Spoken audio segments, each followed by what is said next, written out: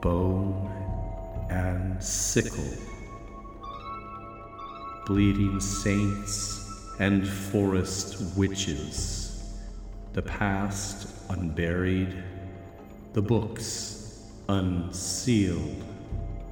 The old celebration returning.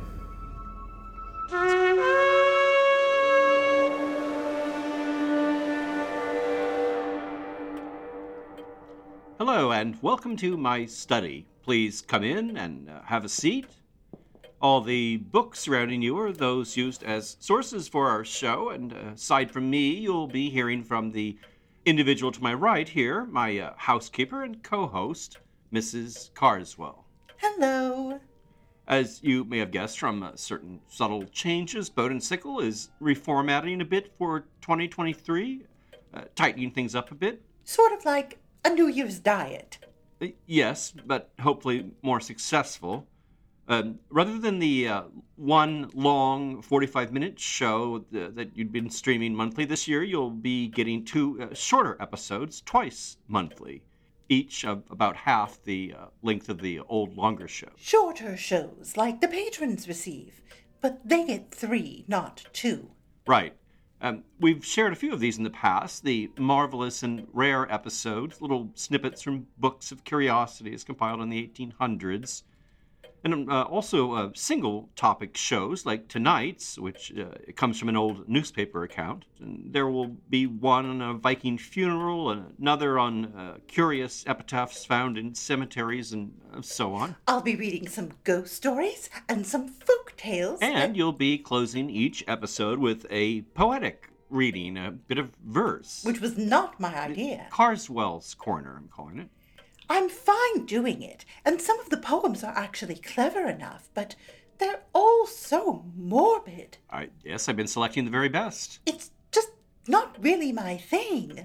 It should be something like Ridenhour's Corner, read by Mrs. Carswell. Well, yes, that trips off the tongue. I know you like your alliteration and dark things. Murder, suicide and dismemberment. Yes, I do, particularly if it's rhymed. Anyway, I appreciate you wanting to give me a special role. We'll see where it all goes. What about your news? Yes, I am writing another book this year. The publisher of my Krampus volume is interested in a sort of sequel. I shouldn't say too much about it yet, but because that project will be occupying much of my time, the 2023 shows will have to be less research intensive. It's also always good to freshen things up. Isn't that what you're supposed to do when a new year starts? I suppose. I don't think anything rhymes with dismemberment, by the way. No? Well, what about,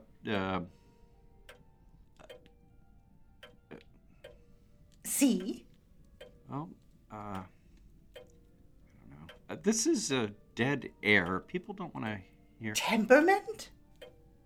Temperament. Temperament? Dismemberment?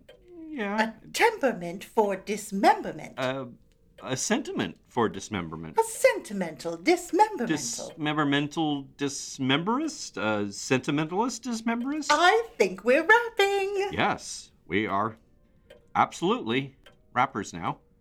And with that under our belts, I think we can more or less just start the episode, which is episode 102, P.T. Barnum's Magnificent Museum Fire.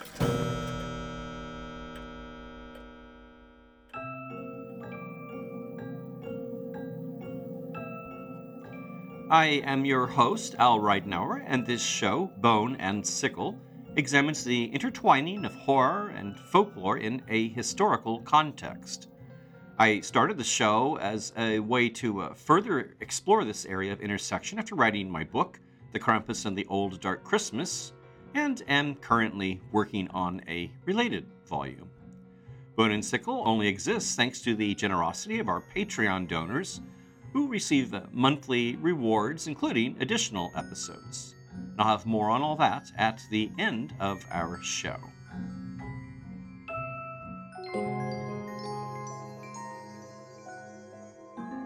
For tonight's show, I'll be reading from a newspaper, a story from July 14th, 1865, which was published in the New York Times. It's about the Great Fire which had destroyed P.T. Barnum's American Museum the day before. Though one reason I'm reading the article is the beautiful job it does cataloging the museum's holdings. It may be confusing at first, as the American Museum was an example, albeit an extremely large one, of something called a dime museum. Rather unlike today's museums, dime museums resembled the cabinet of curiosity collections kept by certain aristocrats, but unlike these, were open to anyone with a spare dime. Items were jumbled together more for the purpose of show than any sort of a systematic education of the public. In Barnum's case, his museum also displayed live animals, some of which escaped into the streets of Manhattan during the fire. It also housed a theater presenting melodramas of the day or appearances by special people like the diminutive Tom Thumb or the Swedish Giant, who would later travel with Barnum's circus, or performances by Jenny Lind, the singer promoted by Barnum during wildly popular international tours in which she was billed as the Swedish Nightingale. I wanted to incorporate a recording of her as a background element, and she was rumored to have recorded something for Edison, but if so, the recording appears to have been lost, so instead, at the end of the show, you'll hear an old recording by another artist of a song made popular by Lind. Well, here we go. Disastrous fire. Total destruction of Barnum's American Museum. 9 other buildings burned to the ground. Great excitement in the city. 30,000 people in the streets. Pickpockets in the crowd. Accidents and incidents. The fire, which yesterday destroyed Barnum's American Museum, while greatly injuring and materially impoverishing its enterprising and public-spirited proprietor, did damage that neither time nor money can replace. Almost in a twinkling of an eye, the dirty, ill-shaped structure, filled with specimens so full of suggestion and of merit, passed from our gaze, and its like cannot soon be seen again. I'm going to skip ahead and around a bit, just because the original article is 7,000 words, so it's a bit abbreviated what we're hearing. At noon of yesterday, the fierce tooth of fire pierced and destroyed the museum. In the basement was an immense tank used at times for the accommodation of whales or hippopotami, around which stood huge cages for the tenement of wild beasts. Machinery, gasworks, and water butts filled the rest of the room, above which was the ground floor, on which visitors first entered from the street. Here were several offices of the ticket sellers and sub-cashier, in the rear being a series of round holes looking through which one could be taken into the very heart of kings' palaces, or sail on the Venetian canals, or fight with the grand army of the emperor. Passing upstairs, broad and easy of ascent, the first floor was reached. Gazing placidly down upon the coming visitor stood the largest elephant that the civilization of the 19th century has yet known. Nearby, visitors encounter a refreshment stand and a mammoth barrel organ whose volumes of harmony greatly pleased the youngsters and mystified many who were older. A fortune-teller who knew much less than she pretended to tell occupied a little room just beyond, and a one-armed, one-legged soldier from the Army of the Potomac offered his scales at the low price of whatever you pleased to give him. In the center of the room was an immense tank, full 25 feet in diameter. In this tank were 2 whales imported from the coast of Labrador, whose sportive plunges and animated contests of affection afforded constant amusement to the hundreds of spectators, and a pregnant contrast to the fearful death by roasting which they soon thereafter met. Across the further end of the room was a narrow platform on which sat a wonderful and fearfully made fat girl, and we are pleased to learn that she is alive and well, although terribly tried by the heat. The phrenologist also occupied this platform, at one end of which was placed a large armchair for the Nova Scotian giantess Miss Swan, an exceedingly tall and graceful specimen of longitude. In an adjoining room were the glassworks, beautiful and ingenious specimens of human handiwork and genius. A steam engine, working, made entirely of glass, was on exhibition there, and deservedly attracted a great deal of attention. But of all the attractions in the museum, perhaps the waxen figures of our 19th century notables were the greatest. There was Napoleon with a squint eye, Victoria with a wry neck, Tom Thumb and wife with baby Kennedy, Jeff Davis in petticoats, and the Siamese twins. On the other side of the room, in a glass case, were Christ and his disciples, and a collection of moving figures representing a dying chief with a rattling, wheezing breast, surrounded by a host of weeping, head-moving sympathizers. Leading from the large hall of this floor on the north side was a long room mainly devoted to the aquaria. These were at least 40 large cases neatly constructed of marble, iron, and glass, in which fish from every ocean, river, and lake were kept. An electric eel 6 feet long divided the attention of the juveniles with an alligator who ate ducks and yearned for babies. Turtles, too, of infinite variety, stretched their mud-accustomed necks far up above their tortoised shells, and doubtless wondered if it would ever rain again. On the third floor was the entrance of the parquet of the famous lecture room.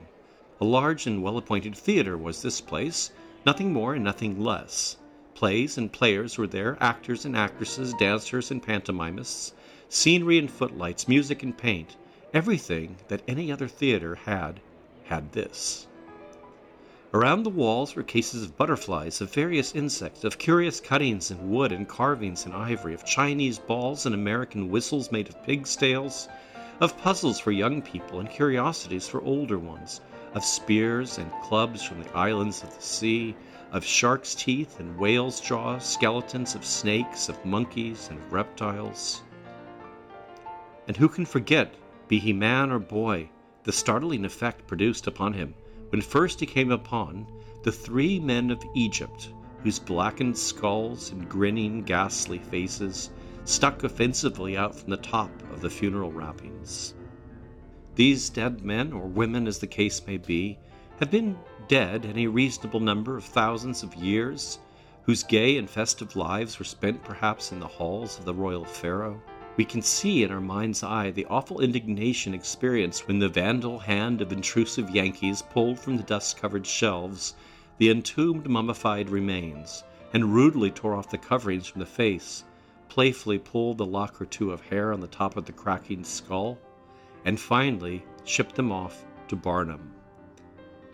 How they must have groaned as the old ladies looking on uttered, "Oh, Lord," and the young boys expressed a desire to furnish them with spitball eyes, and how have they wondered whether they would be able at the day of universal resurrection to find their friends in Egypt at a moment's notice. Poor perturbed spirits, perhaps they have settled all these points and were resting secure in the promise of some reunion with their kin, only to be rudely awakened from their ease by the startling cry of "Fire!" They are gone, and though they may have walked with Moses or danced with Miriam or feasted with Pharaoh, they are no longer preserved, but powdered mummies, and the sacred dust of Egypt now mingles with the dirt of Broadway and the cinders of Barnum's. Monkeys in all imaginable attitudes, stuffed and waxed and furnished with curiously wrought glass eyes, sacred white cows filled with hay, monstrous turtles varnished and stuffed, snakes of enormous length, and camels with humps, zebras with the traditional 365 stripes, lions with shaggy manes, and tigers with beautiful skins. All sorts and kinds of African, Asiatic, and European creatures have been lost. And then we're on the 4th floor for another live exhibit. On the door above was The Happy Family, a collection of sassy monkeys, subdued dogs, meek rats, fat cats, plump pigeons, sleepy owls, prickly porcupines, gay guinea pigs, crowing cocks, hungry hounds, big monkeys, little monkeys, monkeys of every degree of tail, old, grave, gray monkeys, young, rascally, mischievous monkeys, middle-aged monkeys, and a great many miserable, mangy monkeys. These animals and other creatures may have been happy, but they didn't smell nicely, They doubtless lived respectably, but their antics were not pleasant to look at, and, to tell the truth, they frequently fought fiercely and were badly beaten for it. However, they are gone, all burned to death, roasted whole with stuffing au naturel, and, in view of their lamentable end, we may well say, peace to their ashes. And then, in describing another display area, and beside this was a collection of iron cubes supposed to have fallen in Massachusetts during a hailstorm, several pairs of handcuffs used on the slave ship Echo, pistols and knives of celebrated murderers, and a case of snakes. Huge boa constrictors, 30 feet long and proportionally thick, very fond of rabbits and sheep, lay upon the floor of the cage. Smaller, but equally unpleasant snakes hung about the perches, and a whole family of little fellows swarmed and wiggled about the warm stovepipe in the center. These could not have been saved in any way. Their mortal coils were heated quickly, their cages burned, but it is probably a correct supposition that the hot breath of flame suffocated them before they could reach the ground and join the other reptiles on the lower tier. Out of this vast collection, nothing of value was saved. A few stuffed birds are in the hands of fellows who fancied them, but we hear of nothing else. The wax figures ran down to the lower floor, but of course their fat was all in the fire, and they but added to the fury of the flames. All is gone, and nothing saved. Mr. W.B. Harrison, the extemporaneous and comic singer, had some adventures in his attempts to escape. He reports that while in his dressing room he heard considerable noise on Broadway, and thinking it to be merely a fireman's diversion, he went to look out the window, and in this found great difficulty, so dense was the smoke beneath the stage. At length, succeeding in securing his character wigs and cash-box, he determined to leave the building. On reaching the main salon where the wax figures stood, he found great confusion. Mr. Harrison says that one man had the Jeff Davis effigy in his arms and fought vigorously to preserve the worthless thing, as though it were a gem of rare value. On reaching the balcony, the man, perceiving that either the inanimate Jeff or himself must go by the board, hurled the scarecrow to the iconoclasts in the street. As Jeff made his perilous descent, his petticoats again played him false, and as the wind blew about them, the imposture of the figure was exposed. The flight of dummy Jeff was the cause of great merriment among the multitude, who saluted the queer-looking thing with cheers and uncontrollable laughter. The figure was instantly seized and bundled off to a lamp-post in Fulton Street, near St. Paul's Church, and there formally hanged. The whales, of course, burned alive.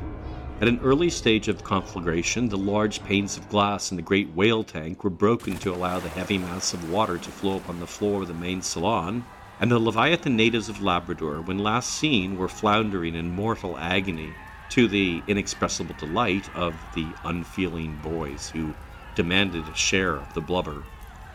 The large cage in which were confined the anacondas, pythons, and other gigantic specimens of the Ophidian tribe was capsized, and the tenants thereof were suffered to wander whither their fancy led. Naturally enough, they took advantage of their newfound liberty, and soon were traveling down the stairs to the infinite astonishment and alarm of the multitude. True to his taciturn habits, the alligator failed to make the slightest attempt at escape. While the fire was at its height, a grotesquely shaped substance sprang from the roof of the building and landed in the street. "That's the kangaroo!" shouted the multitude, and a rush was made for the place where the object alighted.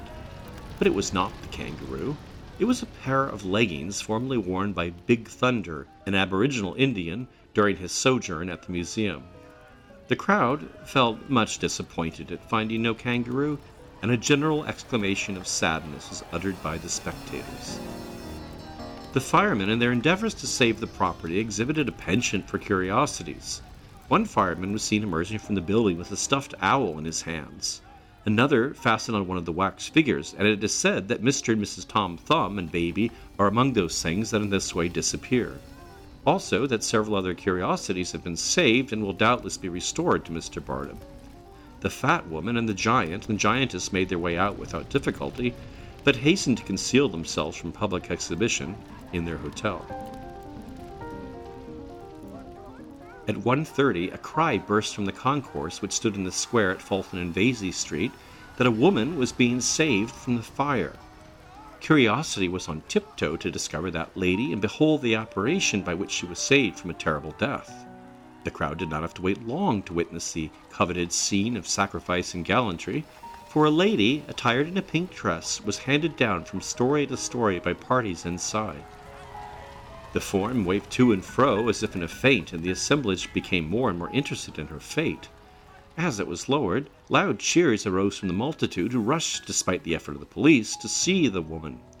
They were, however, doomed to disappointment, for the woman proved to be one of the valuable wax figures which stood near the well-known form of Daniel Lambert the Giant and the somewhat baby-faced Lord Byron. The involuntary deception created great merriment among the people. At about this time, some person shouted, "The snakes are loose!" and at the same moment a terrible explosion was heard, and the horror-stricken throng fell back in a fearful panic. The real cause of this panic was the whistling of a steam fire engine on the corner of Vesey Street and Broadway. The whistle, or rather scream, of this engine is a capital counterfeit of the shriek of an elephant when in fear of danger, and the similarity caused some thoughtless persons to cry out, "The elephant is coming!" That added to the snake alarm was enough. With one impulse, the compact mass faced about and ran in any direction available. We stood in the doorway of a small store in the Astor House, and in a twinkling we saw and felt something very like a whirlwind. A surging sea of heads, of pale faces, staring eyes, outstretched arms, and the sound of inarticulate cries of anguish. In 2 minutes it was over, and in that time 100 people were more or less injured, but we believe none were killed. There were several minor panics during the fire. The sound of an explosion was heard about 1:30, and immediately at least 1,000 people scampered out of the way. A great number of men fell down, and at least 100 hats were lost. Boys were even going about with half a dozen hats on their hands, and more hapless men were hatless. A report was started at one time that an escaped lion from the museum was rushing down Broadway, and the result was a sudden flight of a few nervous people who, imparting their terror to others, brought about quite a stampede. The only curiosities reported to have been saved beside the fat woman, who was taken in charge by a policeman, were the live seals and a case of rare coins. Owing to the rapid progress of fire, great haste was required in removing anything. Accordingly, portions of theatrical wardrobe which had been used in Camille and the various melodramas and farces which were acted daily in the lecture room were thrown from the window to the street. The burdens taken away were many and various. Birds, pictures, glass machines, heavy trunks stuffed with foreign fowl, and other articles were seen for a few minutes at all points near the museum in the hands of those who had just left it. Mr. Barnum constantly labored to keep his museum up to the times, adding daily to the collection of curiosities and varying and increasing the other attractions, and his efforts were rewarded by a constant increase in popularity. People knew that there was a good deal of humbug about the place, but this they good-naturedly accepted and laughed at, while the intrinsic value of the museum as a whole was generally acknowledged. There was no place in the city where an equal amount of rational entertainment could be obtained at a price which was within the reach of the poorest, and its destruction has occasioned universal regret.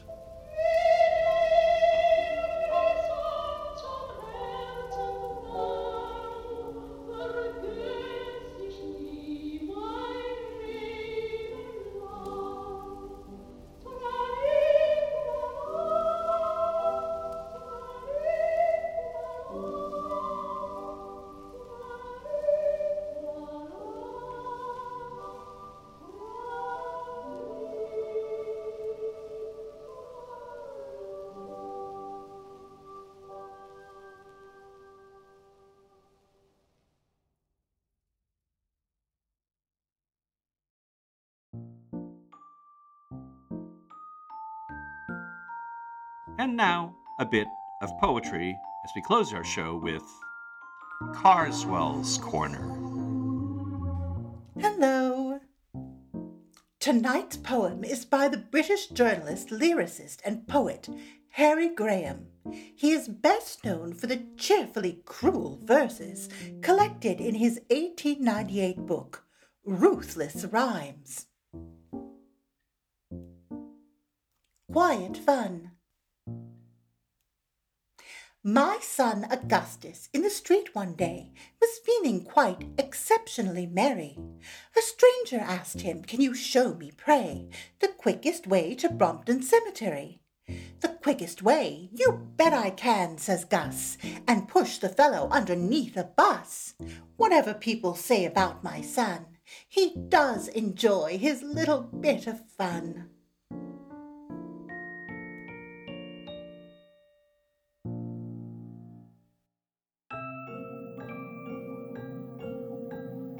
I hope everyone's been enjoying our show and that you might have the opportunity to leave a review if you do.